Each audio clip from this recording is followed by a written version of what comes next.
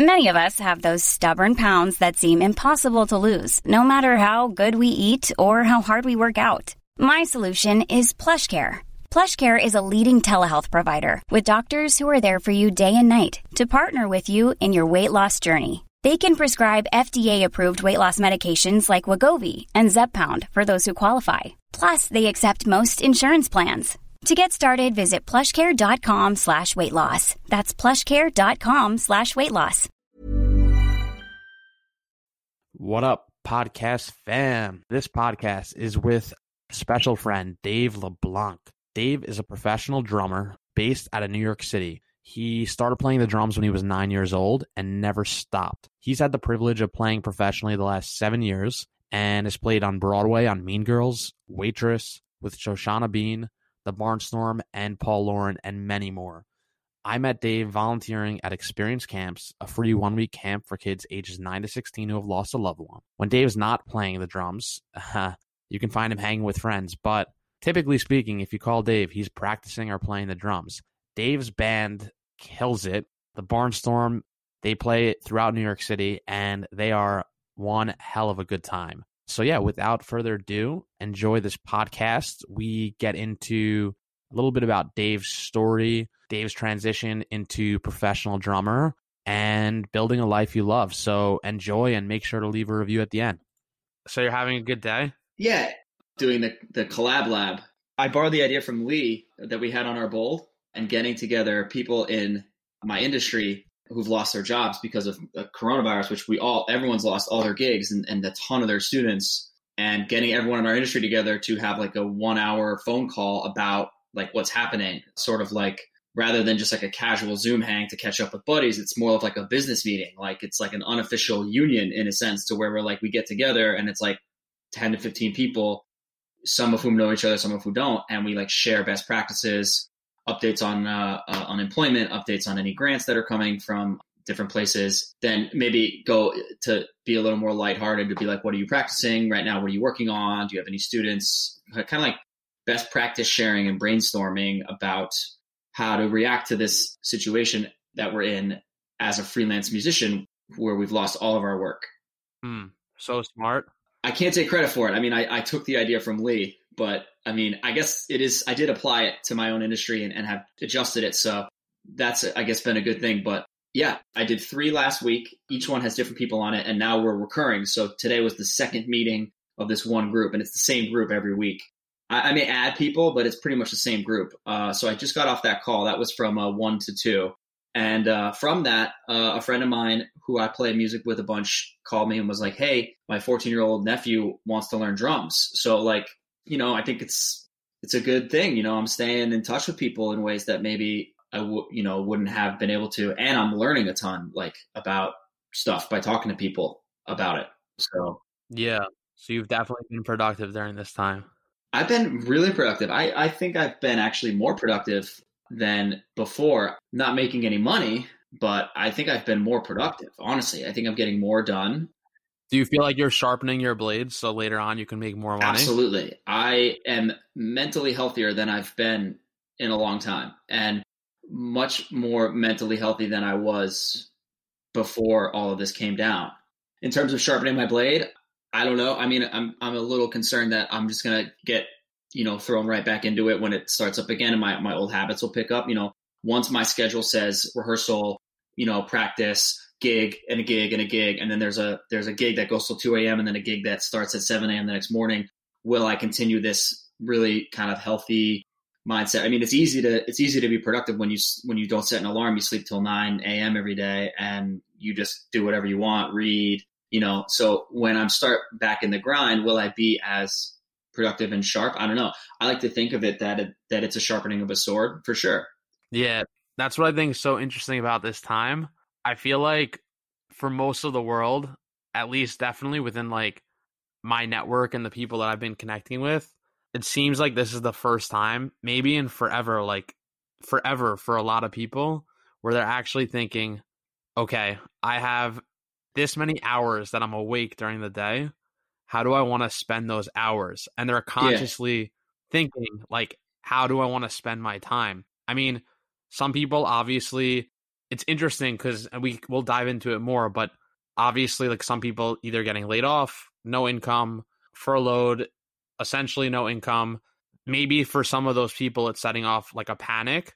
But I think for a lot of people, it's probably created an interesting dialogue for themselves that they've never thought about before or previously, where it's like, I have all this time. How do I want to spend this time? And as we shift towards a conversation around grief in a little bit, I think for me, at least, as it relates around grief, I know when my dad died, that was when I first had this like inner dialogue going. That's like, shit, we don't live forever. How do I want to spend my time while I'm here? And at least from what I'm like seeing with some of my friends is they're starting to have dialogues with themselves. So it's like, shit, I didn't even like that job that I was working at. I don't know why I was doing that every day. So I don't know. It's just interesting to hear you talk a little bit about that, how you hope you don't go back maybe to some of the unhealthy habits, but where you're really having this constant dialogue that's like, how do I want to spend this time?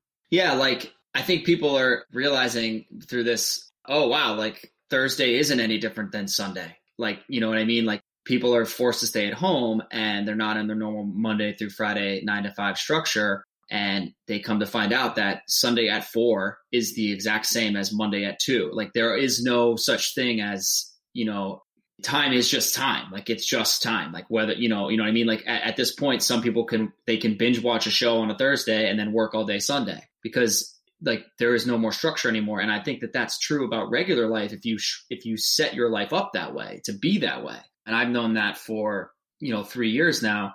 And it was a transition to go from that normal 9 to 5 into being a full-time musician where the days don't really matter. Like Monday, Tuesday, middle of the day, you can do whatever you want. And interestingly enough, what I've already picked up from this stay-at-home order that we're in because of the coronavirus is just this morning, for example, I got up and I did some computer work from 11 to 12. And then at 12, I got up off the computer and I got this, practice pad, right? And I practiced for 30 minutes. Now, this thing has been sitting in my apartment for 3 years. And because of coronavirus, I've been playing this every day for 30 minutes because I can't play my drum set. I've been playing this practice pad. It's like, obviously for people who don't know anything about drumming, it's like a resistance training belt or something. Like if you would normally work out at the gym for 45 minutes with a bunch of weights, it's like the equivalent of just having a pull-up bar. But you're still doing something, right? You're still working out. You're still using your body. You're still in drumming. You're still using your hands. Now, how come I didn't do that in my regular life before coronavirus? How come I didn't say every day at noon, I get the pad out and I play for 30 minutes? I mean, it was sitting in my apartment. What the hell's the difference? Like, you know what I mean? So like, it's truly remarkable how we only learn these things through adversity and realize that time is just like, it's just time. Like whether we're forced to stay at home or not, like I can still take this pad out and play for 30 minutes, whether it's, we get these ideas in our head, like, well, it's Sunday, I don't have to do that because it's Saturday or it's Sunday. Well, it's Friday night, you know what I mean? And now we're being forced to reckon with the fact that that doesn't actually mean anything. Like, like during this stay at home order, when Friday night comes, what the hell does that even mean? Well, it's Friday night. Oh, it's Friday night. It's like, well, yeah. I wonder if things are going to change for like more corporate companies, if like they're going to allow more flexible work from home schedules after all this, or I don't know. It is really interesting. And you're absolutely right. When I think about even now, I do think like it's Monday afternoon now. So I do think about pretty frequently where like even this weekend, I'm like, it's Sunday. I could go a little bit lighter today or take it easier today. And it is just a day. Like yesterday is literally no different than today. It's still time. Yeah. And I'm not discounting relaxing. And I think that another important thing I learned from this is I do need to spend a whole day doing nothing or just really just not focusing on my business at all. I don't mean don't rest or don't take a break or don't take a day off. What I mean is time is just time. Like there is no set time where you should take your time off here or should take time off there, and I think more and more people are realizing this because of the stay at home, quarantine situation. Yeah. And I think that ties very much into, we only get one life. We only get one ride on the merry-go-round. That whole idea, I think they kind of go hand in hand in the sense of like, you only have a short time in this earth. And then in addition to that, like, what are you doing with your time? Because like, it's just like your time is however you define it, I guess is what I'm getting at. And I'm learning that even more from this experience. But I kind of already knew that being a freelance musician, I had to face that a lot. And it is a weird challenge to go against the grain with your time like that. But I definitely think I was wasting a lot of time. Like this coronavirus situation has made me figure out like, holy shit, like I was wasting a lot of time, like during the day, like just feeling sorry for myself or like just sitting around or like, I was wasting a lot of time that could have been put to better use just by structuring it a little better. You know what I mean? Do you have any other Corona lessons since this virus has come into effect? Yeah. Family is very important, more important than work. As somebody who lives and dies for their career and their work, and it is my dream, family is still more important, and it is very important. So coming home, like visiting families, coming home to see family and spend time about family. I was like really trying to find myself in New York the past couple of years and struggling with anxiety and I wouldn't say depression, but definitely anxiety, like bad anxiety. And I really hated it. And, coming home for 2 weeks, like I feel so much better because I just am just spending time with my mom. I've been getting to know myself and my mom through my mom. So I think another lesson is to force myself to take a break and take a vacation and just spend time with family. That family is very important. Awesome. It's really funny, the consciousness just around time. And I feel like I'm very conscious around like, this is exactly how I want to spend today, or this is exactly how I want to spend this time. Like, yeah, the perfect day. We've talked about that. Yeah. And I feel like I try to really like live my life to a T, observing that, where it's like, I want to live my perfect day every day, and almost asking yourself constantly, am I living my perfect day today? And if the answer is no, then start to make changes. But even through all this, I made like a whole list. I have it in my bag. I made an entire list of like things I want to do every day during the coronavirus. And to all the points that you just made, it's like, well, why don't I do that not during a pandemic?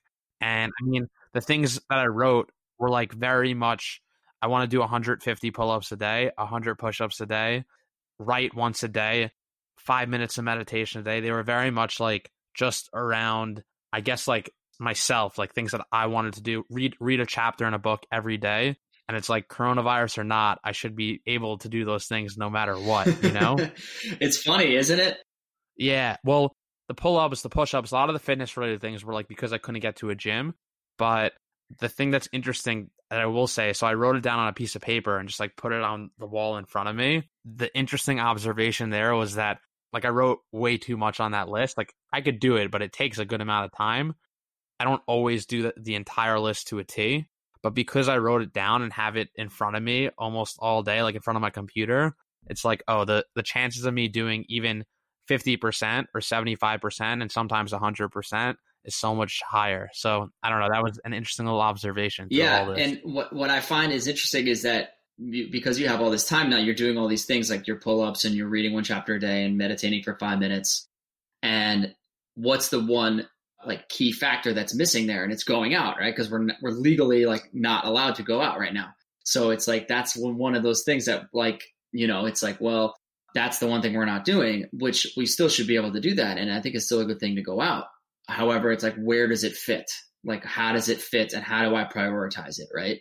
Are you saying going out, like go outside, or going out and like see your friends? Yeah, like going out to restaurants, bars, like going out in public, like to public gatherings, yeah. So that's, it's just like, and for me, my life's it's not a whole lot different if I didn't leave New York because I have my own schedule anyway. So this has been really good. I'm trying to just get in a habit of like this new schedule thing. Like, honestly, once this is back up and running and I have work again, I have gigs. The only thing that's going to be different for me is I'll have gigs. I mean, I don't have a boss or office anyway. So what's going to be interesting is how can I implement this same schedule? Like how can I like say to myself, like on Saturday, like I woke up and I had breakfast, I planned my day, I made a call, I practiced for 30 minutes, then I went for a walk and lifted, and then I like watched some TV, and then I did like I'm doing this online course from Yale, and I'd spend an hour and a half doing that, and then I read for 15 minutes. The happiness course? It's really good. Are you going to do it? I'm more intrigued just because like I've heard from multiple people, and I'm curious. Like I'm a happy guy, so I'm curious what I would learn from it. It's I think you could probably teach the goddamn course, honestly. You you have so much insight, natural insight, but I'm doing it more because I want to just accomplish something. It's less about the subject matter than it is. It's something for me that I can say I did and start and be like, I did that. And like, it's like a concrete thing where I can be like, I did that. But anyway, just my point being, like, now that I have that schedule, the only thing I'm not doing because of coronavirus is playing a gig. So once I just insert that in there, I should have this perfect day where I meditate for 5 minutes. Yeah. I read one chapter, blah, blah, blah, and then I practice and I go to a gig. So it's been really interesting for me around time management with this, trying to keep my mind busy. And I always see the glass half full. I always look at the positive side of things. It's just my nature. I honestly can't see it any other way about anything. Prior to this recording, I know you had mentioned that like since all this happened, you're feeling so much better mentally. A lot of your anxieties have gone away. I'm just curious, as it relates to sleep, have you changed like your sleep cycle at all, or has that been consistent? I know for a while, like this is going back probably a couple of years, but when you were really into like Goggins, you were going hardcore with like no sleep. You were waking up like super early. I guess like through all this, since the virus hit, I've changed my sleeping pattern for sure. Like I don't set an alarm now. I'm not trying to like get to the gym first thing in the morning. And I'm just like waking up sort of when my body wakes me up. And I guess that's been interesting too. Like I feel so much better. I'm just like, an alarm isn't dinging at 6 a.m. I'm waking up when my body's like, okay, we've slept enough. It's time to wake up. Yeah, I'm doing the same thing. I sleep, right now I sleep about midnight till 9 a.m. every day. Sometimes I'll wake up a little at 7 and fall back to sleep. But yeah, I'm not setting an alarm. I wasn't setting an alarm before this anyway, though. I think most of 2020, I wasn't setting an alarm because my job just doesn't require it. And I don't know, I guess I just got in a habit of just waking up whenever I woke up. It's hard to remember a time when I was that into Goggins waking up early. I don't ever remember that, but I'm glad you do, because that's good to know about myself. I didn't know that. Yeah, you were like I don't know if you actually were, but you're like, dude, do you think we need to sleep less? I remember you texting me being like, I think I need to sleep less. Like maybe you were having some inner talk where you're like, maybe I need to go harder. But you also sent me that TED talk about the sleep scientist, which blew me away. That's like, I'm a big disciple of that guy. I think that shit's fascinating. Yeah, I don't know. I think that's why I'm really curious when this is all said and done. Like, I'm curious if people are gonna. I mean, I think a lot of people are gonna be sort of maybe in a desperate need for a job and money and things like that. But I'm curious how many people are gonna change maybe whatever their life is. I'm curious if people are gonna change how they're living their life, and like maybe just. I think like for a lot of friends, I think even they're thinking, shit, I don't even want to go and do that job. And I don't know why I'm stressing about going to that job or the work that I have at that job. And I think that's like an interesting inner dialogue that can come from all this. Just like people really having a moment to ask themselves, what is it they want to do? Yeah, I think personally, it's given me two feelings. One, it's that, I'm in a industry and a job that is very volatile, and I lost all my work because of coronavirus for the time being. Still unsure when it's going to come back. But ironically, it has given me more resolve to say that there's nothing else I want to do with my life than be a musician, a professional drummer, because, you would think that one's industry getting killed would make you feel like maybe I should do something else. But like for me, it's just been like, well, I mean, what the fuck? I mean, if anything could just get wiped out anyway, like, you know what I mean? Like, why not do what you love? Like, and I already was doing it, so I want to keep doing it. And I always felt this way, like, I'm just going to do it until like they don't allow me like to do it anymore. Like maybe people just won't, maybe in 20 years, people just won't go see live music anymore. It'll all be the internet and we'll be living in the future, but I'm just going to do it until I can't do it anymore. And like, here's a great example. Like I'm back at home with my mom because of Corona, like just hanging out with her. And I don't know when the gigs are going to come back. I know they will, but like, I don't know when and in what way, but I'll be there to do it until I literally can't. And that has made me feel like I know I made the right call with my life, because I figured out I have savings. I hop on unemployment for a little bit, get another side job if I have to. I don't know, like what, I just figure it out because there's nothing else I want to do anyway. I love that. That's a great transition point. I started this podcast. Really, I thought initially I wanted the podcast to be around overcoming grief, tragedy, adversity. And while I think that's what I want, like a lot of the interviews to be about, I think it's not so much the grief that I want to focus on, but actually overcoming the tragedy, the grief, the hardship, the adversity to ultimately build a life you love. And that's why I'm pumped you're my second guest, because I don't think there's anyone I know who loves what they do more than you. So thank you so much for having me, Danny. I just want to say a quick shout out to Sunil. To be the Scottie Pippen to Sunil's Michael Jordan is pretty awesome. And he's a big basketball fan. So if he listens to this, I know he'll appreciate that. But to be your second guest after Sunil are big shoes to follow. And he's quite an amazing guy, and somebody that I look up to very much, and a hero of mine. So that's really, really special. And I did listen to your interview of him, and it was really good. It was really, really good. Oh, awesome. Appreciate that.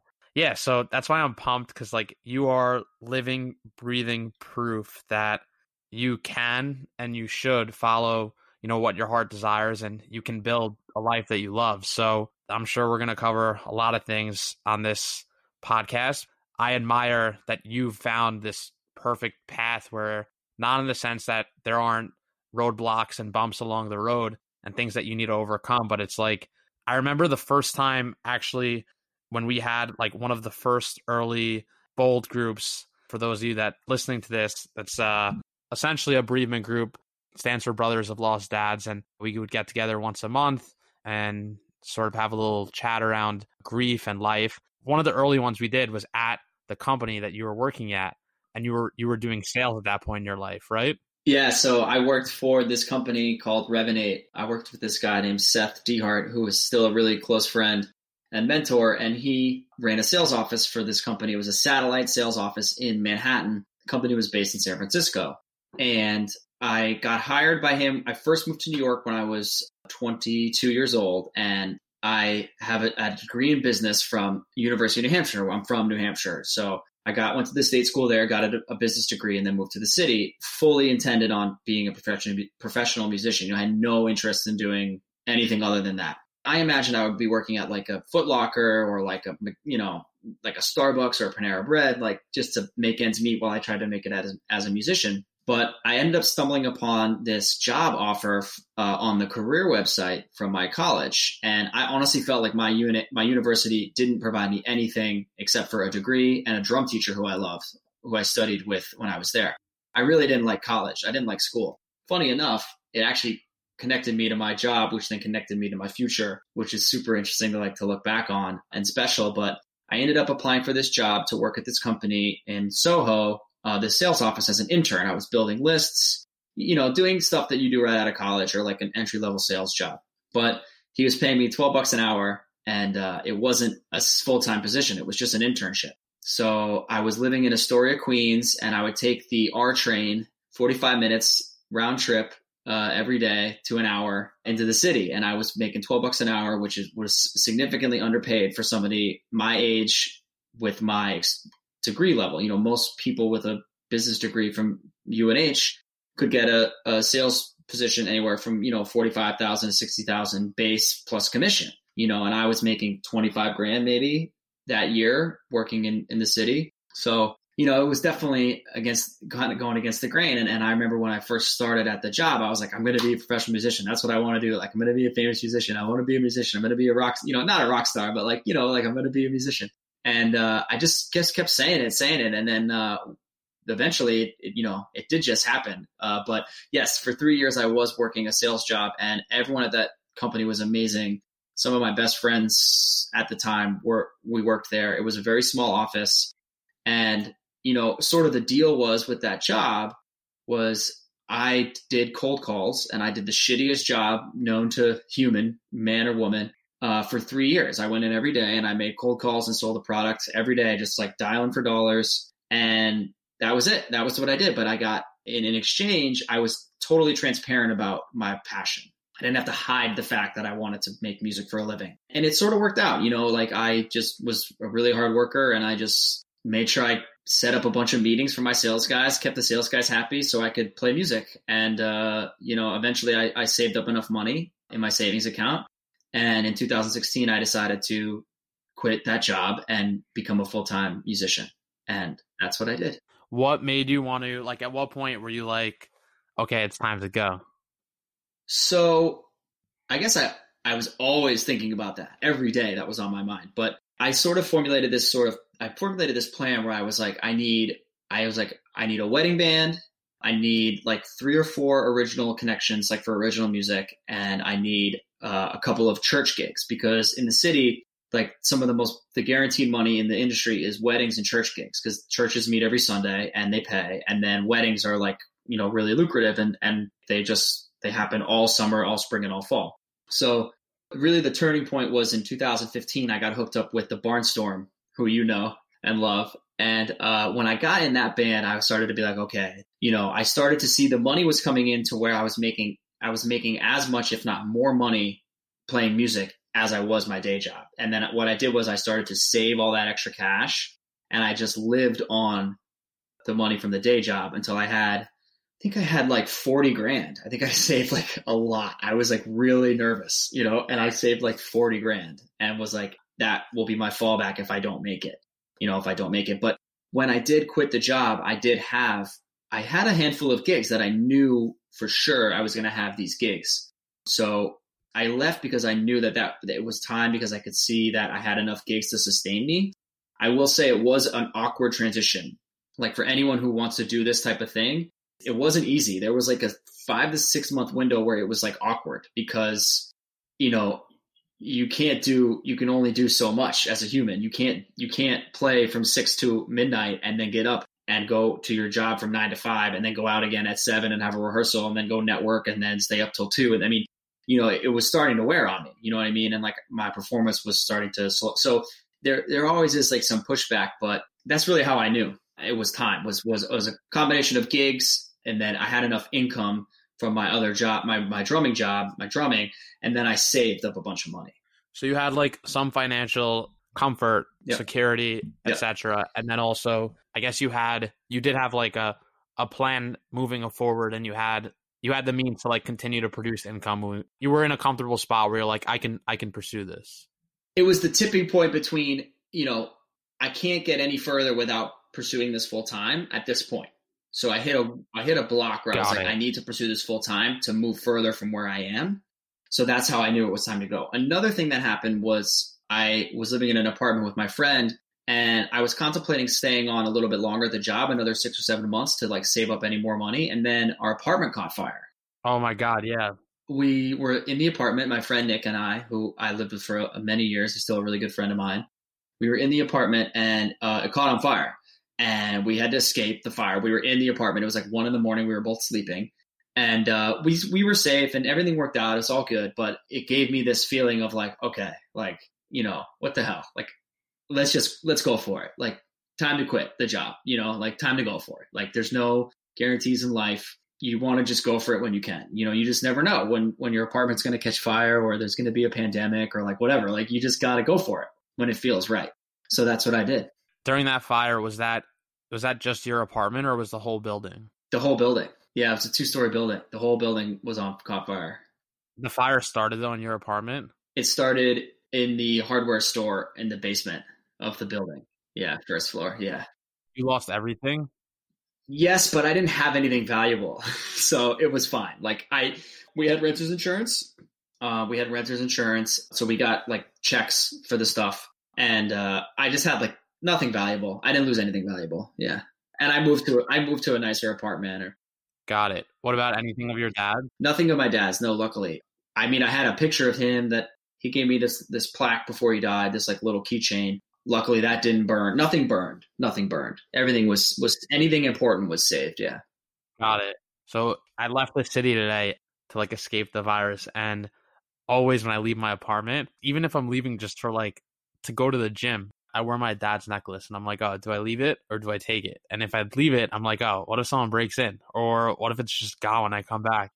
But yeah, so that was basically the point where you decided to leave and pursue it. What about, did you think like from the beginning, I'm going to move to the city and I'm just going to pursue this full time? Or no, that was never a thought?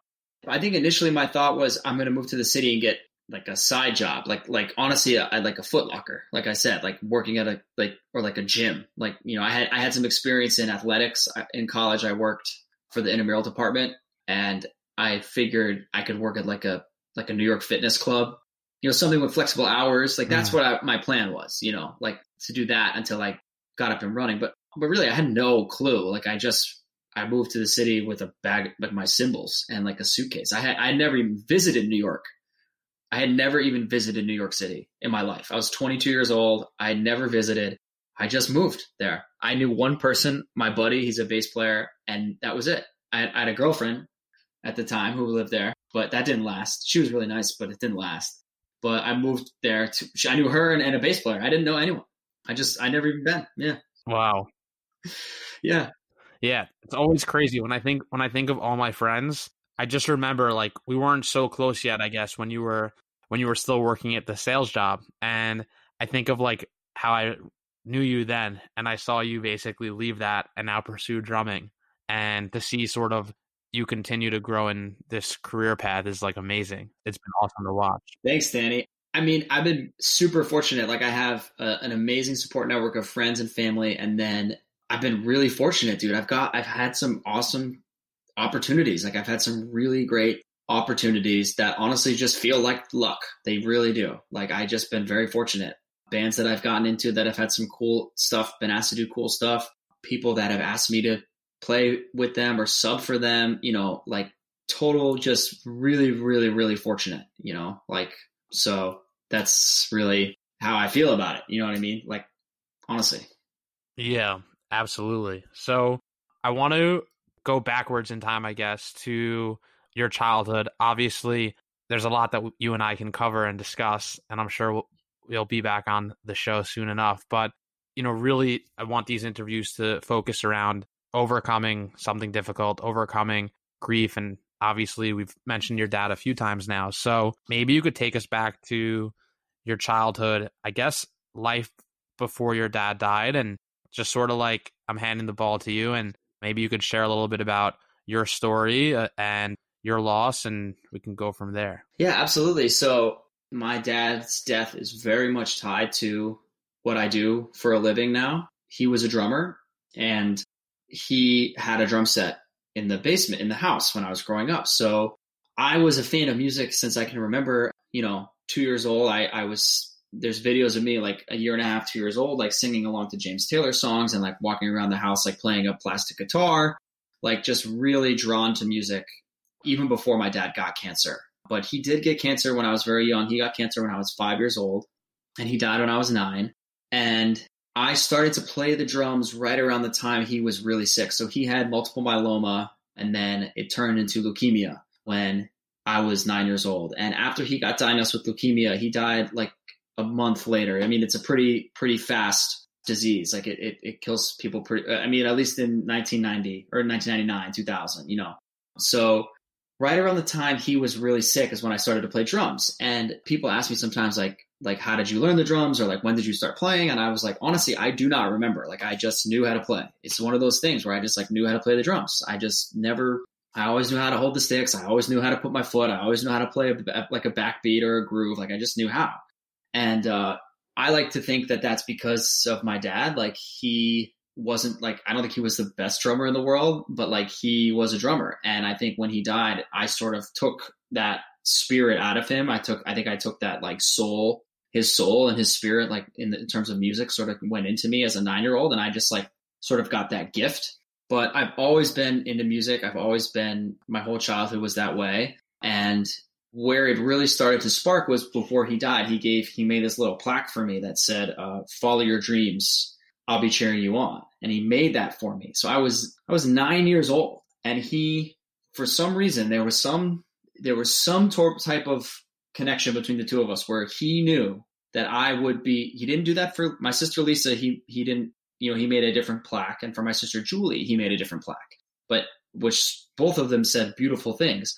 Mine said, follow your dreams. I mean, at 9 years old. So something I was conveying to him as a 9-year-old was that I had this dream of being like a musician, like a famous musician, like somebody who plays on stage in front of thousands of people. And I think there's something really special in that. So that's sort of like where it all got started. And one of the saddest things is the very first time I played drums on stage in front of anyone ever in public was the 4th grade talent show. So I was 9 years old. Yeah, I was 8 years old, 9 years old. And he couldn't make it. He was actually in the hospital, which is really sad, when you think about it. He never saw me play out. I mean, he saw me play at the house, but he never saw me play out. And it's really very sad to think about that. But, it is what it is, right? I mean, I don't know. It's, you just move on, and, you just think of the memories, and you think of the gifts you do have. And I think of my mom and everything else that sort of came into my life as a result of that. So I think on a spiritual level, I really do connect the fact that I have this talent with the fact that he died.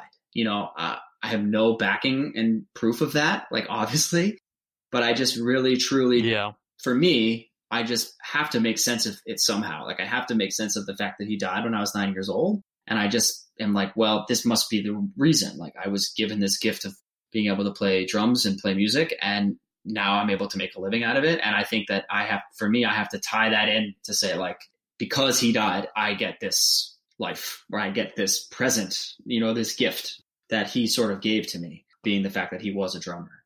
Yeah, that's awesome.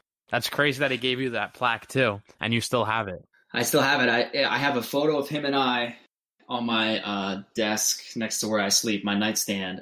It's a picture of me and him, and then it's a little plaque. It's a little card from my mom that my mom gave me one time, and then a little plaque from my dad that he made. It says, "Follow your dreams, I'll be cheering you on." Okay, so you're 9 years old when he died. I'm curious, like, following his death, right? You're just a kid. What was life like for you after his death? And I guess even before, you said he got sick when you were 5, right? Yeah. So were you aware of things going on, or not so much? No. I mean, we talked about it. My mom and my dad handled it very well, especially for that day and age. I mean, 20 years later, there's a lot more conversation around grief and, psychology and all those things. In 1995, I think my mom and dad were very much ahead of the curve in terms of how they handled it. It was like, we didn't get special treatment because he had cancer. We talked about it openly at the dinner table. There wasn't any like, oh, you can stay, there was no like, well, go easy on them. Their dad has cancer, it was really just normal life. And from everything I've heard, my dad really lived life to the fullest, even up to the last day. I mean, my mom, just as recently as a couple of days ago, I was asking about him, and she was like, that Tim McGraw song, like, I went skydiving, like, he finds out he gets cancer, and he like does all these things that he, Rocky Mountain climbing. It's a really great song, but jokingly, my mom's like, he didn't do that. Like, he went to your soccer games. He like went to your recitals. He got cancer and just spent every minute he could with the kids, with you kids. Like, he loved you guys. And so life was normal in that sense. But again, this is all stuff I hear. I mean, I don't remember it, but it's really nice. Even just to hear, it's really nice. And then I read this article in the Telegraph, which is the paper in Nashua. The day that he died, there was a whole article about him and what people said about him. And, his funeral was just absolutely packed up, people standing out in the street at his funeral. I mean, just a huge, huge funeral. So, he was really loved and well liked by everyone. Everyone loved Steve. Everyone loved Steve. Then when he died, again, similarly, my mom like handled it really well. We went to counseling, like grief counseling for kids. This is long before experience camps. This is pre-experience camps. And it was good. It was handled correctly. My mom is an absolute rock star, and, it was tough, but the three, me and my 2 sisters, all turned out really well. We all graduated college. We all have great jobs that we love and really awesome adult lives. So, I can't speak too much about how it felt then, but I just know how it turned out. So it must have been fine. I mean, one sad thing that I will share that I've shared sometimes with people, but I think this is a good place to share it, is like the concept of crying yourself to sleep is like I think a term that people use, like she cried herself to sleep, or, you cry yourself to sleep. And I wonder how many people actually have done that. Like what that really means. And that is something I'll never forget from when my dad died. Is we were staying at my grandpa's house, and my dad died at our house on the couch, which was the house that we grew up in, was just down the street from my grandpa's. And he died in the morning, like 2 a.m, and we were woken up and we went down to the house to see him. And then we were brought back to my grandpa's house. And I'll never forget going to sleep in this bedroom upstairs in my grandpa's house that I stayed in whenever I stayed at my grandpa's. And I'll never forget waking up the next morning after he died.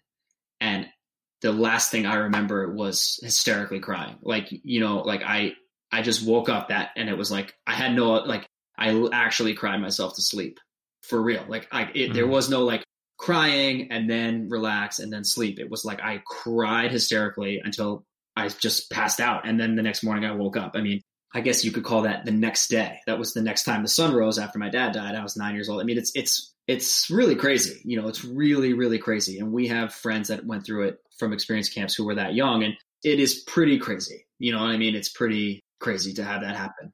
Yeah. I lost my dad at 20 and my mom at 25.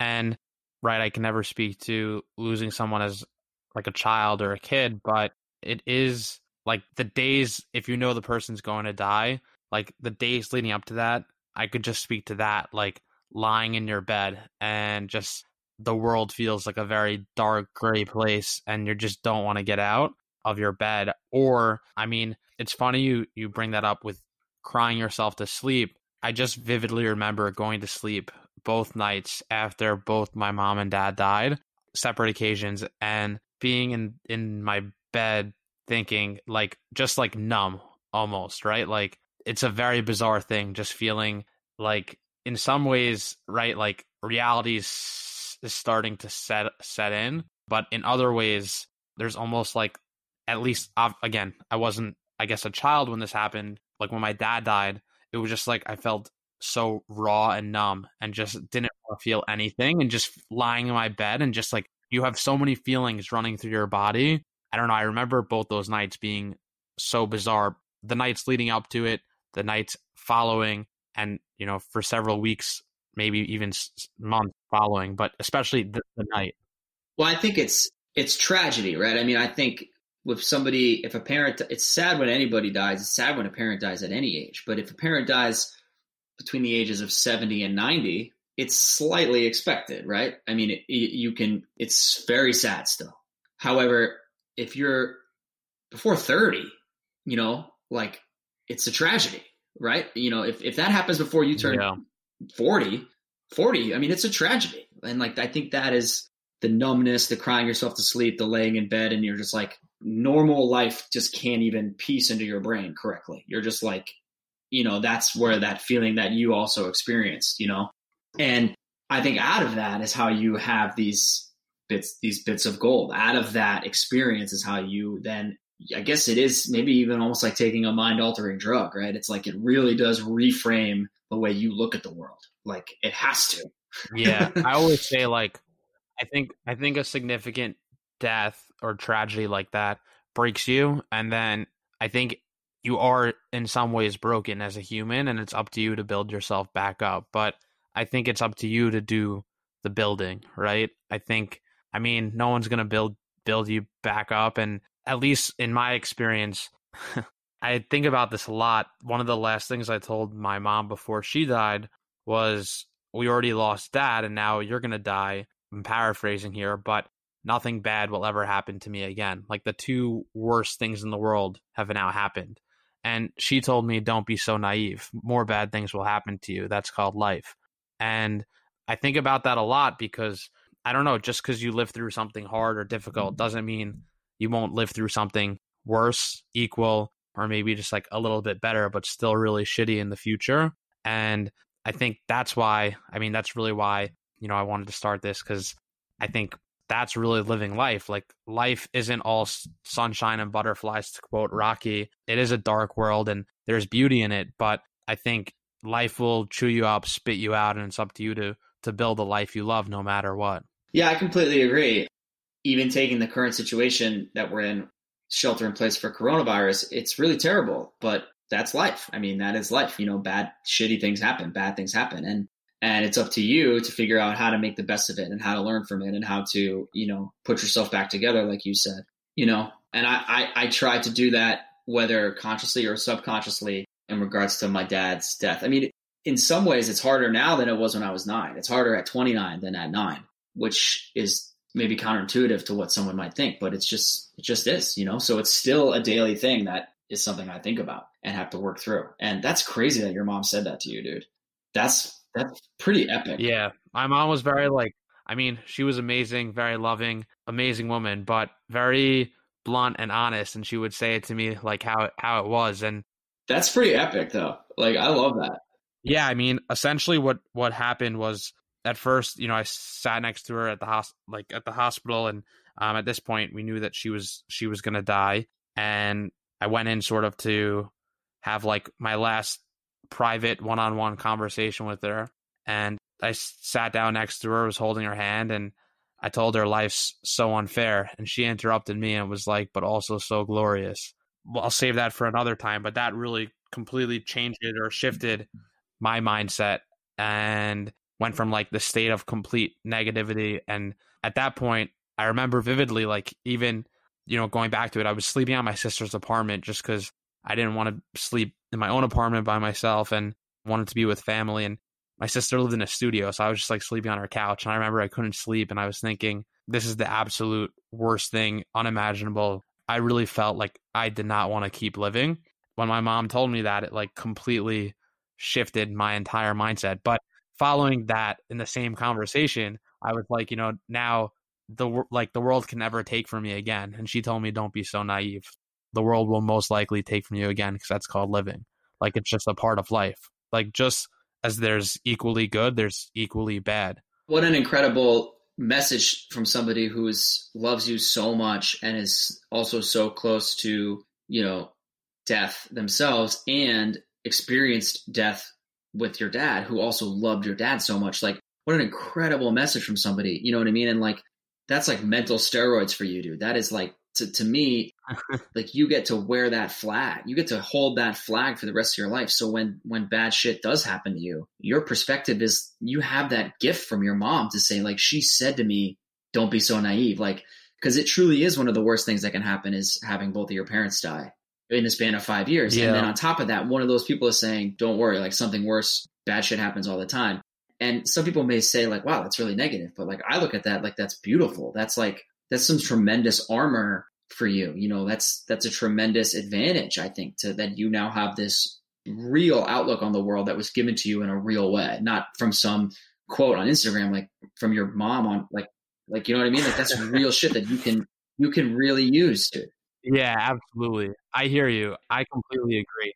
And my mom was like such a positive person too. Like, she had such a will to live and obviously didn't want to die, but like, and she lived up until her very last moment. But it's really interesting, I guess, to see like when even let's use like the coronavirus just as an example.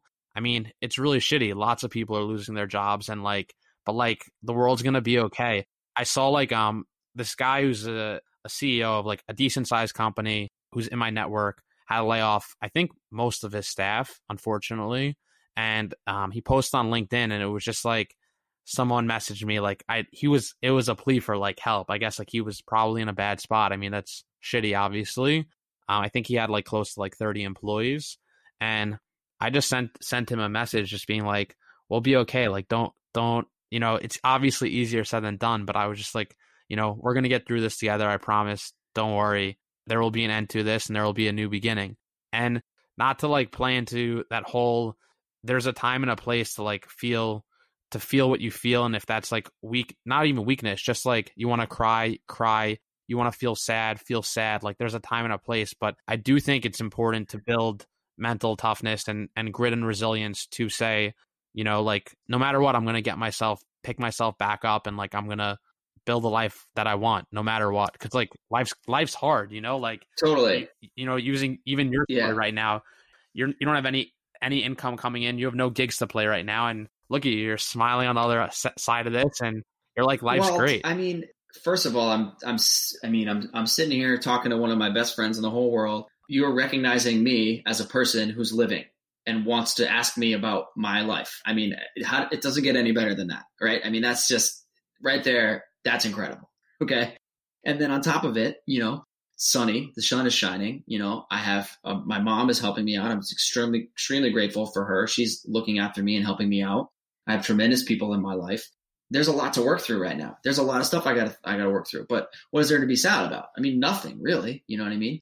And that could be genetics. That could be because of the experience I went through, and I flipped it with my dad dying, and I flipped it on its head and to the right way. Could be a combination of both. Honestly, it's probably a combination of both, right? But it's equally true. And I just want to say, while we're on the topic, it popped into my head when you were just saying about what your mom said to you, and then the guy with the LinkedIn. You know, that is really tough. I can't even imagine having to lay people off like that. But when I was pursuing my dream of being a professional musician in my mid-20s, to myself, I never said this out loud, but to myself, to help boost my confidence, I really felt like I had an advantage because my dad died. Like I felt like I had a perspective and an advantage that others didn't have in terms of just tenacity and resilience to like figure something out. Because there was a sense of like, well, it's not going to be worse than that. Like, you know what I mean? It can't be worse than that. You know what I mean? Like I can figure out like getting rejected from a gig or not getting a certain thing or having to get a day job again or like having to live way out in Queens when everyone else is partying and living in Tribeca. You know, it can't be worse than that. It's like I already went through that. So it can't be worse than that. Right. So for better or for worse. Of course, I don't mean to downplay it. Laying off 40 people, 100 people, even one person sucks. That's a shitty thing. I also can't imagine. But at the end of the day, like I always come back to like, what are your needs? And, you know, if you have your health, there's a lot of quotes like that. Like if you have your health, you have wealth. And I really believe that. Like just like we take so for granted as like a civilization. I mean, it's funny now, I guess we're all stuck inside, but we just take so much for granted. And just like the ability to wake up, get out of your bed and stand on 2 feet, you're blessed. Like you have so much to be grateful for, where you have your health under you and you could step out of bed and say I'm healthy and I don't have to worry about, let's just use the example of like a parent being sick. You know, if your parent or a sibling is sick and they're fighting for their life, you having to just being able to step out of your bed and say I'm healthy is such a blessing. There's a podcast I like, Jocko's podcast. I love Jocko's podcast. Yeah, podcast is amazing. And he interviews a lot of people who like have lived through crazy war. And did you listen to the most recent one with the that senator who lost his eye from Texas? Yeah, I'm listening to that right now. It's so good. Amazing, that guy's amazing podcast. So I mean, so like even just like people who come back from war who don't have all their limbs from fighting, but they're still alive. And I think that, I mean, that's why sometimes like when I wake up and I just roll out of the bed and put 2 feet on the floor, I'm like, wow, I'm blessed. And I think you can come back to those things and feel that, really feel that and believe it. I do think you have somewhat of an advantage over other people, whatever it is you're trying to pursue, just because you're like, me getting rejected or me having to go lay off some staff, it sucks, but I still have so much to be grateful for. I guess for me too, I felt like it wasn't fair what happened to me. So I had to I felt like I needed to, level the playing field. I was like, it so wasn't fair what happened to me. I always felt like there had to be something more out there for me.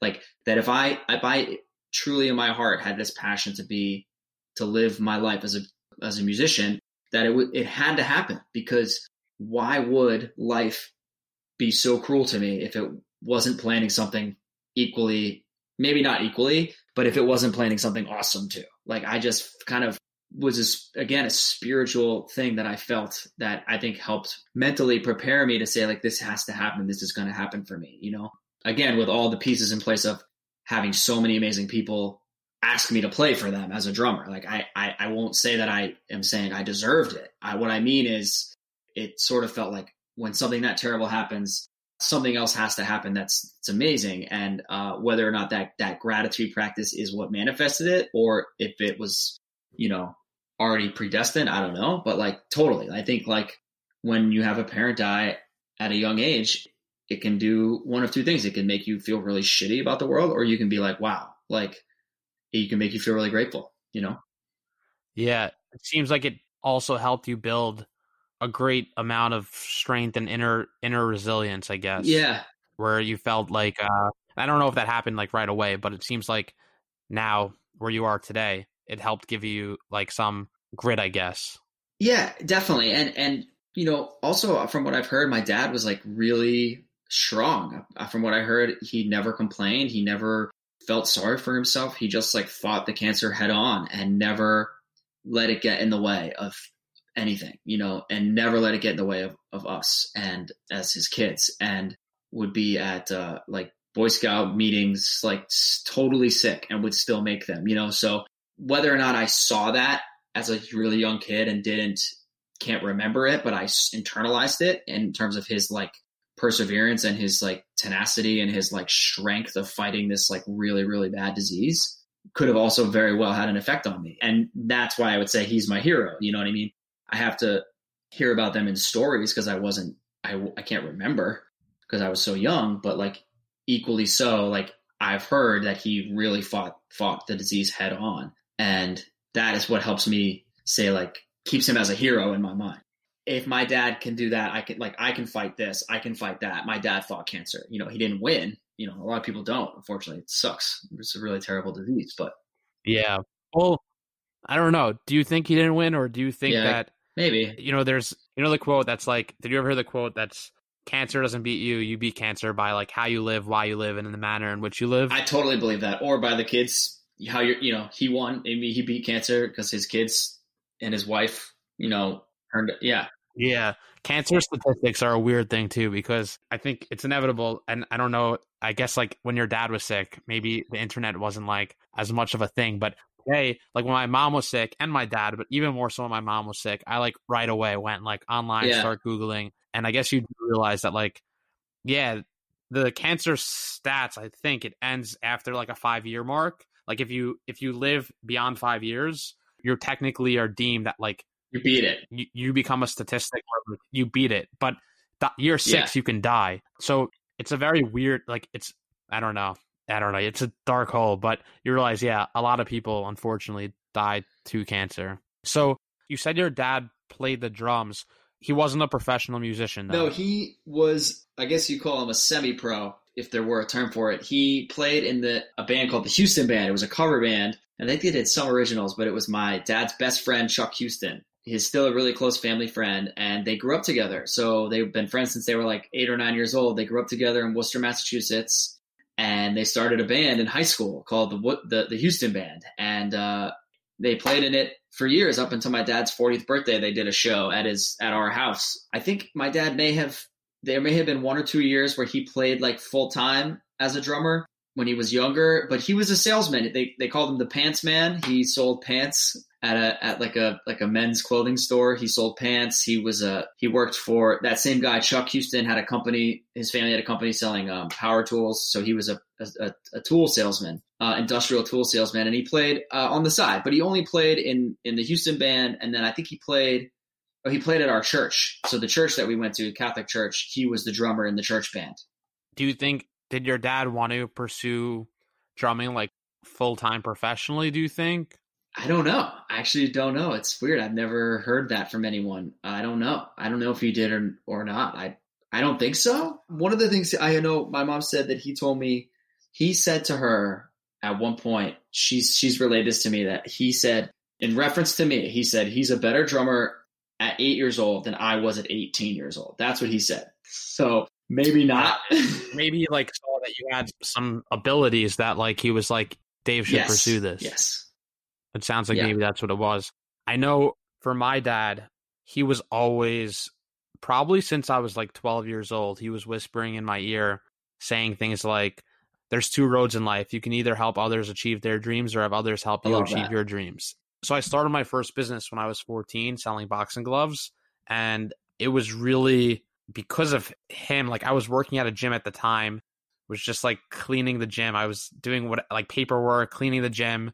And I still love boxing, but I loved boxing at the time. And my dad would always tell me like, you're going to one day need to pick a profession. And he's like, the absolute best thing you could do is follow the things you love most and turn that into a profession. And he really like encouraged me. He's like, you love boxing. Why don't you sell boxing gloves? And that was sort of like how I started my first business at 14. And I guess like in all that, I'd say like he really reinforced and pushed this idea. I think my dad, he loved what he did. He worked at the same company for over 20 years as an industrial designer. But before he started working there, he had his own firm. He had his own agency doing design work. He did a lot of freelance industrial design work. And the company that he ended up working for 20 plus years, they said, hey, we're going to either hire you full time. He was doing freelance for them. He's like, we're going to hire you full time, or we're going to stop our work together. And I think at the time, like, I wasn't born yet, but maybe my oldest sister was, and he was starting to build a family. And he chose to take like this secure route where he's like, you know, this will be a lock that I can continue to pursue what I love and make good money doing it and have like a career trajectory, I guess. So I don't know, you know, I guess that was sort of the path he took. But I do think, although he loved, like, he really loved what he did, he said before he died he had no regrets. But I feel like I can confidently say that I do think he regretted not like pursuing his own path. Like, I think he found a way to make it work. But like, I think what his aspirations was that we were going to start a business together, and he was going to go back to being able to design, and I was going to sell his product or something like that, to that nature. So I guess that's why my dad always was pushing me. Like, from when I was 12, he was always telling me, like, you know, you live once, you should pursue what it is you love. Man, that's awesome. I love hearing that. And I think that, you know, he was saying that to you when he was alive and healthy and well. And I think it rings true even more so now. You know what I mean? And dude, you're doing it. It's like, it's really amazing. Like, you were an inspiring friend for sure. And you were wise beyond your years. None of my friends are younger than me. Like, the fact that you were 3 years younger than me, I sometimes I forget about that, because you truly are very mature and like definitely like doing what he like was saying to you, and like living in his honor. Like, you really are, you know what I mean? Like, he would be very, very proud of you. Like, I truly mean that, you know? Oh, I appreciate that, Dave. It's really cool. Something that I thought of when you were saying all that is, aside from all the stuff I've said about my dad and how it's led me to pursue this amazing career that I have, that I love to do, I've also heard he was kind of conservative guy. Like, he was a worrier a little bit. And we often joke about, like, you know, would he have been nervous for me? Like, if he were alive, and would he have been like, well, I don't know, it's not very stable, or like, New York's really crowded, you know? We joke about it because I guess his personality in a really endearing way was like that, you know? So I guess that's just life, right? You don't know, you know, like what I have said, like, screw you, Dad, I'm going. And then we had a weird relationship. Like, you just never know, you never know about life. So it's really funny, but I try to hold on to that he said, follow your dreams. He like knew that I was going to want to do that and wanted to support me. And I had other people in my life who were like, you have to do what you love. I think your dad was so on point with that, you know? You have to, 80% of your waking life is going to be working. Like, you better love what you're doing, you know? Yeah, for real. I love that you have the plaque, and I'm happy it didn't get damaged in the fire. It's really awesome. It's very worn out. I should go get it cleaned, because I've never cleaned it. And I don't actually keep it on my keychain. I'm a bit too nervous to walk around with it. I just leave it at home. Yeah, that makes sense. So I feel like, I'm curious, I guess, people are going to listen to this. You're a professional drummer. I feel like a lot of people will listen to this and think, okay, like, if I want to go and pursue my dreams, what advice would you give? And I'm especially curious if, like, you know, you were speaking to someone maybe who's like in high school or college or fresh out of college, and they want to pursue, I guess, their professional dreams, or even music as a whole. I'm curious, twofold question: what advice you would give them, and what advice you think they should ignore? Wow, that's a great twofold question. So I guess it depends. So it's somebody pursuing music dreams, or you think just they're like a passion that they have for work, or like? Let's do music. My advice to a high school student who wanted to be a professional musician, or somebody who was pursuing music, I would tell them to get a business degree. I would tell them to go to school for business, either a 2 or 4 year program. I would advise them to move to LA, Nashville, or New York City and go to college there if they have the financial means, or figure out a way. You know, that's what this whole thing is about, right? I mean, you just figure out a way. But I would advise them to go and get a degree in business and music, or just business. So much of what being a professional musician is running your own business, as much as it is being able to play the notes correctly. So I would advise people to have concrete business knowledge if you wanted to be a freelance musician or just a musician, a band leader, or musician in general. I would move to a big city where there's, like I said, those 3 big cities where most of the music industry takes place, like the live gigging. And I would just immediately start networking as soon as possible. I would ask everyone you can find for coffee or drinks, go to as many shows as you can, get your face out there while getting your college degree in like a business administration and or music, a little bit of both. I think some programs out there, you can do like a 2-year degree in music, a 2-year degree in business, or, take like a 4-year degree in business and take music lessons from, privately from a teacher. I mean, if you let's just say you were a high school student and you wanted to be a musician, you moved to the city, you went to NYU and you took business at NYU. Like I could give you 20 drummers who are like the 20 greatest drummers in the world that all, like some of them, and they all live right in New York. You could take $100 twice a month and go study with them. Like you don't need a college, and you could be getting a business degree and networking with, you could go take lessons from Sean Pelton, who's the SNL drummer, right? And you're 19 years old and you're like meeting twice a month with the SNL drummer, right? So just because you wanted a lesson and your cash is still green, he'll take it. You don't need to be, I'll take it. Like, right. So that's what I would say would be the first step. And just people, I would say anyone who has a dream that they want to follow, like most likely than not, it's going to be about who like people, like get out and meet people, like introduce yourself to people and go hang with people in your scene, no matter what it is you want to do with your life and your career. Like go hang with the people who are doing it and, just network with them. The other thing is discipline. Financial discipline is key, especially early on, living with 7 roommates, not going on vacation, not buying a fancy car. Financial discipline is going to be is another really important thing. But trust me, it's worth it. It's so worth it. Like it is so worth it. Yeah, I think regardless if you want to pursue music or not, I think financial discipline is a really important one, especially for anyone really who wants to pursue maybe something that doesn't have the same financial stability that like a regular paying job would have. That's right. So what I say, like financial discipline, business sense. I'll say, I don't know how to translate this, but one thing that I know when I moved to New York, I didn't know how to read music. And I immediately identified that in order to be a professional musician in New York City, it's not required, but if you want to work, like you should know how to read charts, like read sheet music. In Nashville, it's called the Nashville number system, which I don't know how to read, but I don't live in Nashville. So if I had moved to Nashville, I would have learned that. So I moved to New York City and I was like, wow, Broadway is a huge industry here. Musical theater is a big industry.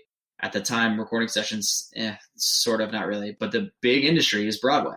It is the big working industry in New York. And it's all music. It's sheet music. So I learned how to read sheet music. So identify some key areas in the dream you have that what are some things I really need to know that I just have to know, and like learn those things. What would be the advice that you would give them to ignore? It's super cliche, but like definitely the naysayers, like people that are like, it's not a good idea or like, don't do it. I had people in my life, like very few, but I had people who were like, man, you're not going to want to do that. Like that, it's not a good idea. And like, I think people naysay even subconsciously, they'll call you and tell you about their big promotion. They'll call you and tell you about like some of the things that are going on in the more traditional sense. And I think they're not naysaying you exactly, but they're sort of like, talking to you about their thing. Yeah. Like, you know what I mean? Like, oh, you still in Queens? Oh, cool. Yeah. No, dude, it's going really good at work. Like I got this big promotion. I got my own spot and, I'm living with my girl and you're like 23, 24 and like, just don't look at other people. Like, don't look at other people. Like really stay focused in your lane, especially when you're young, because it'll be worth it in the end. Because when you do make your dream happen, it's the best thing in the world. And it is like drugs. It is like nothing a drug can give you. I remember, back in December, one of the days I was playing at Waitress the Musical and I came off stage and I remember getting on the subway and I just was like, I was just high. I was literally high, like as if I took a drug, and it's totally legal and it's totally healthy.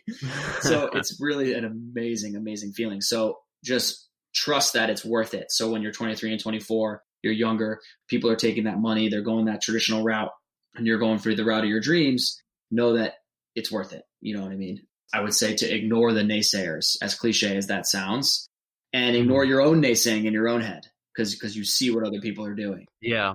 Oh, advice for people going for their dreams, like start now. Like this, like you have, like start now, right now. Like start. Like you have to start because I'm a big believer in like, go for it. But like really the longer you wait, the harder it is. I mean, if you try to start your dream at 35 with 2 kids, it's just inherently going to be harder than somebody who's 23 with no responsibilities. It just is. Like, so the sooner you start, the better. You need to take that first step. I remember feeling very much like I need to make this happen now, because the longer I wait, the harder it's going to be. There's a Russ, this rapper, he has this line. He says, the older you get, the more expensive lessons will be. And I think that is really an awesome line, because it's true. Like, as we get older, we have more responsibility. We have more things that we care about. So we have less time to screw around with. You know, we have less time to make $1,000 in 1 month because I didn't get any gigs. Like, that's just not acceptable if you have 3 kids, right? I mean, I would imagine. So the sooner you start, the better is my advice. Yeah. It's funny, even with this podcast, I had this idea of like, I wanted it to be perfect. And I kept saying like perfect in my head, but there's like no perfect. You just need to start, and like things will evolve. And like, I think very much it's like anything else. It's like developing muscle. It's just like the consistency and the act of doing the same thing over and over and over and over and over again. You start to get better, and you won't always get the results you want. But I think as long as you continue to put the work in and do it over and over and over again, maybe you can speak to this a little bit, but like, you know, maybe your dream is to play in front of 50,000 people, and it is. Maybe you'll get that. I hope so. Maybe not, but maybe you'll land on 25,000 people. Yeah, I think that's the Kanye line. If you reach for the stars, so if you fall, you land on a cloud. I mean, he didn't coin that line, but it's in a famous Kanye song that I love. That's the concept, right? I mean, I think that's totally, you know, realistic. I think it's a good balance between shooting for the stars, but also living like one day at a time. When I was working my day job, there was like a 2 to 3 year period where I actually gave up drinking, which is interesting. I gave up drinking for my own personal reasons. However, it did really help. So that's another thing to consider if you're going for your dream and something that's a bit against the grain or different than most people, is if you want to be different than most people, you're going to have to be different than most people. Like, you know, like literally, like, you know, maybe it's not drinking. Maybe for you, it's something else. I don't know. Maybe you wake up every day. Maybe you you get 6 hours of sleep every day. You do something, right? I gave up drinking. And right around the time I gave up drinking, I started to really focus on how to make my dream come true. And one of the things I made sure I did was I did one thing every day. I just remember it was like, I have to do one thing every day towards my music goal, my dream of being a musician. That could be editing the Facebook page I have, editing the website. It could be emailing one contact. It could be practicing for 30 minutes. I just have to do one thing every day. I remember thinking that, just to nudge it a little bit further. But then at the same time, it's having that big dream. I would write in my notepad every night. I would write in my notepad, I'm going to play my drums on stage in front of 1,000 people. I'm going to play my drums on stage in front of thousands of people. I would write that. I would fill up an entire notepad, just write that shit out every night before I went to bed for years. I mean, years. And that gets into like the manifesting piece, which I believe very much in. And I would write that out. I have notepads that you can actually just repeat that sentence over and over. You still do it? Sometimes. Yeah, definitely. I sometimes do it. But I have now. Now I have not done a lot of gigs in front of that many people, but I've done a significant amount of gigs in the last year and a half like on stage in front of thousands of people. And it's kind of a trip to be like, wow, like I actually wrote this down that I said I was going to do this, manifesting it, you know, and I'm doing it, you know, like, again, I'm doing it because of, at no point do I think I'm doing this because I did it. I mean, it's like, I have been blessed with some amazing opportunities from people, you know, that I can never thank enough, but it's like, it is kind of a trip to be like, wow. Like, so I think that manifesting piece, just as real as putting the actual work in, is like the manifesting of it, like the actual dreaming of it. And I spoke about this a little bit on the first podcast, but just since you brought up the piece of manifesting, I feel like, especially in what you do, you can always set some goals, and it's like, when I get there. And you're obviously a really happy guy, but you still have plenty of things that you're trying to pursue and striving for. So I'm curious if you can share anything around your mindset around the idea of like the here and now, and also, I guess, just being happy with where you are, because I feel like, especially with what you do, it's very easy to sort of get lost in this. And I should have had you brag for a little bit in terms of like all the places you've played and the people you've played for and to and with. But I feel like it's very easy to get lost and be like, I'm not going to be happy unless I play for like 20,000 people tomorrow. And I'm curious if like, I feel like you would have a really interesting mindset or insight around that. Like, how are you so happy with where you are now? And like, how do you carry yourself that way as opposed to being like, it's not good enough. It's not good enough. And I'm sure there's like a balance with all that.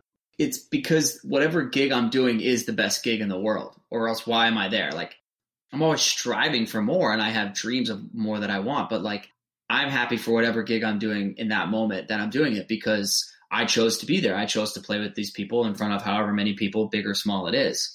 So I'm happy where I am. And I really believe in paying your dues. I do think that there is some type of universal, there's like a universe energy where like you have to pay your dues. Like you have to do small gigs. You have to intern at a company for crappy pay. You have to do bar gigs. You have to, sometimes you'll do big gigs and then back down to the bar gigs. I mean, you know, that it's no reflection on your ability as a musician. And I think it comes back to being happy is just being humble to say like, you know, I'm just happy that somebody's paying me to play music, man. I'm waking up today and like someone's going to pay me to play the drums like that, whether there's 1,000 people, 50,000 people, 10 people, whether it's $5,000, $50, like somebody is paying me to play music. And like, just, I think it'd be the double H, I would say, like happy equals humble, like humble equals happy. Like that's how you stay happy, is by staying humble, to be like, you know, you want the big stuff, but who am I to want that? Like I'm just happy to be making music, you know, and playing and getting paid. Yeah. Someone sent me a quote a few months back, but it was essentially said something along the lines of, the dream isn't the cars, the money, the fame. The dream is getting to wake up every day and practice your craft, doing what you love with the people you love. It's so true. It's so true, man. Because look at where we're sitting right now with coronavirus. Like, all my gigs are canceled. Like, I was going to be at the Masters Golf Tournament this weekend. My band was scheduled to play Brooklyn Bowl. That was canceled. But look at all the amazing stuff I've gotten to do, even if there was no more live music ever again. I mean, look at all the great stuff I got to do. And the amazing people that I met. Like, that's where I'm able to be happy in the moment, is to say, like, I actually got to do those things. I got to experience that feeling, you know, and that, like, that is enough, you know. I mean, of course I want more and I want to do more, yeah. But if I never did anything again, I think I'd still be really happy because of all the stuff I got to do. Absolutely. I love that. Who would you say is the coolest person you played for and the coolest person you played with? Like the coolest person in the audience? Yeah. That you know of, obviously, because like I'm sure you played where you're like, I don't know who's here. Questlove. Yeah, Questlove. So my band, the Barnstorm, was Keegan-Michael Key from Key and Peele's wedding band. And there was 2 acts for the night. So the wedding was at the One World Trade Center, like the big Oculus thing at the top. And there was 2 acts. It was the Barnstorm was the band, and then Questlove was the DJ, like the after party DJ. And he got there pretty early, and he set up all his DJ equipment about 4 to 5 feet next to the drums. So he got to the party around like 7, and we played from like 7 to 10. And Questlove literally like sat on the DJ booth and like watched us play with his wife. I think it's his wife or his girlfriend. They just like chilled by the DJ booth, and like he was right there. I mean, we were playing. It was really nerve-wracking and awesome at the same time, but it was definitely nerve-wracking. And then he came over and he sat down and he played a song, and I handed him my sticks and he sat down and we had like a little exchange. So I would say the coolest person I played for would be Questlove. The coolest person I've played with, I guess cool, I'll give you 2 because cool is relative. So I would say the coolest person I've played with would be Paul Rudd, which is the same party, Keegan's birthday party. Paul Rudd got up on stage and sang Oasis.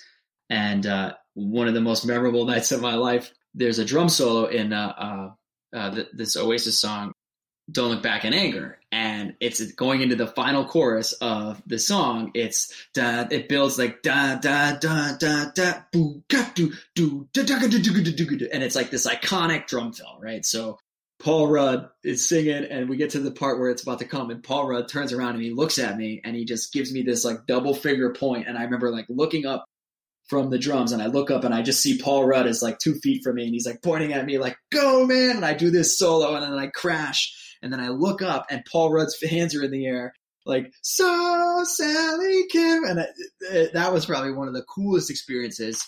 And then I'll say the best person I've played with would be a tie between Paul Lauren and Shoshana Bean.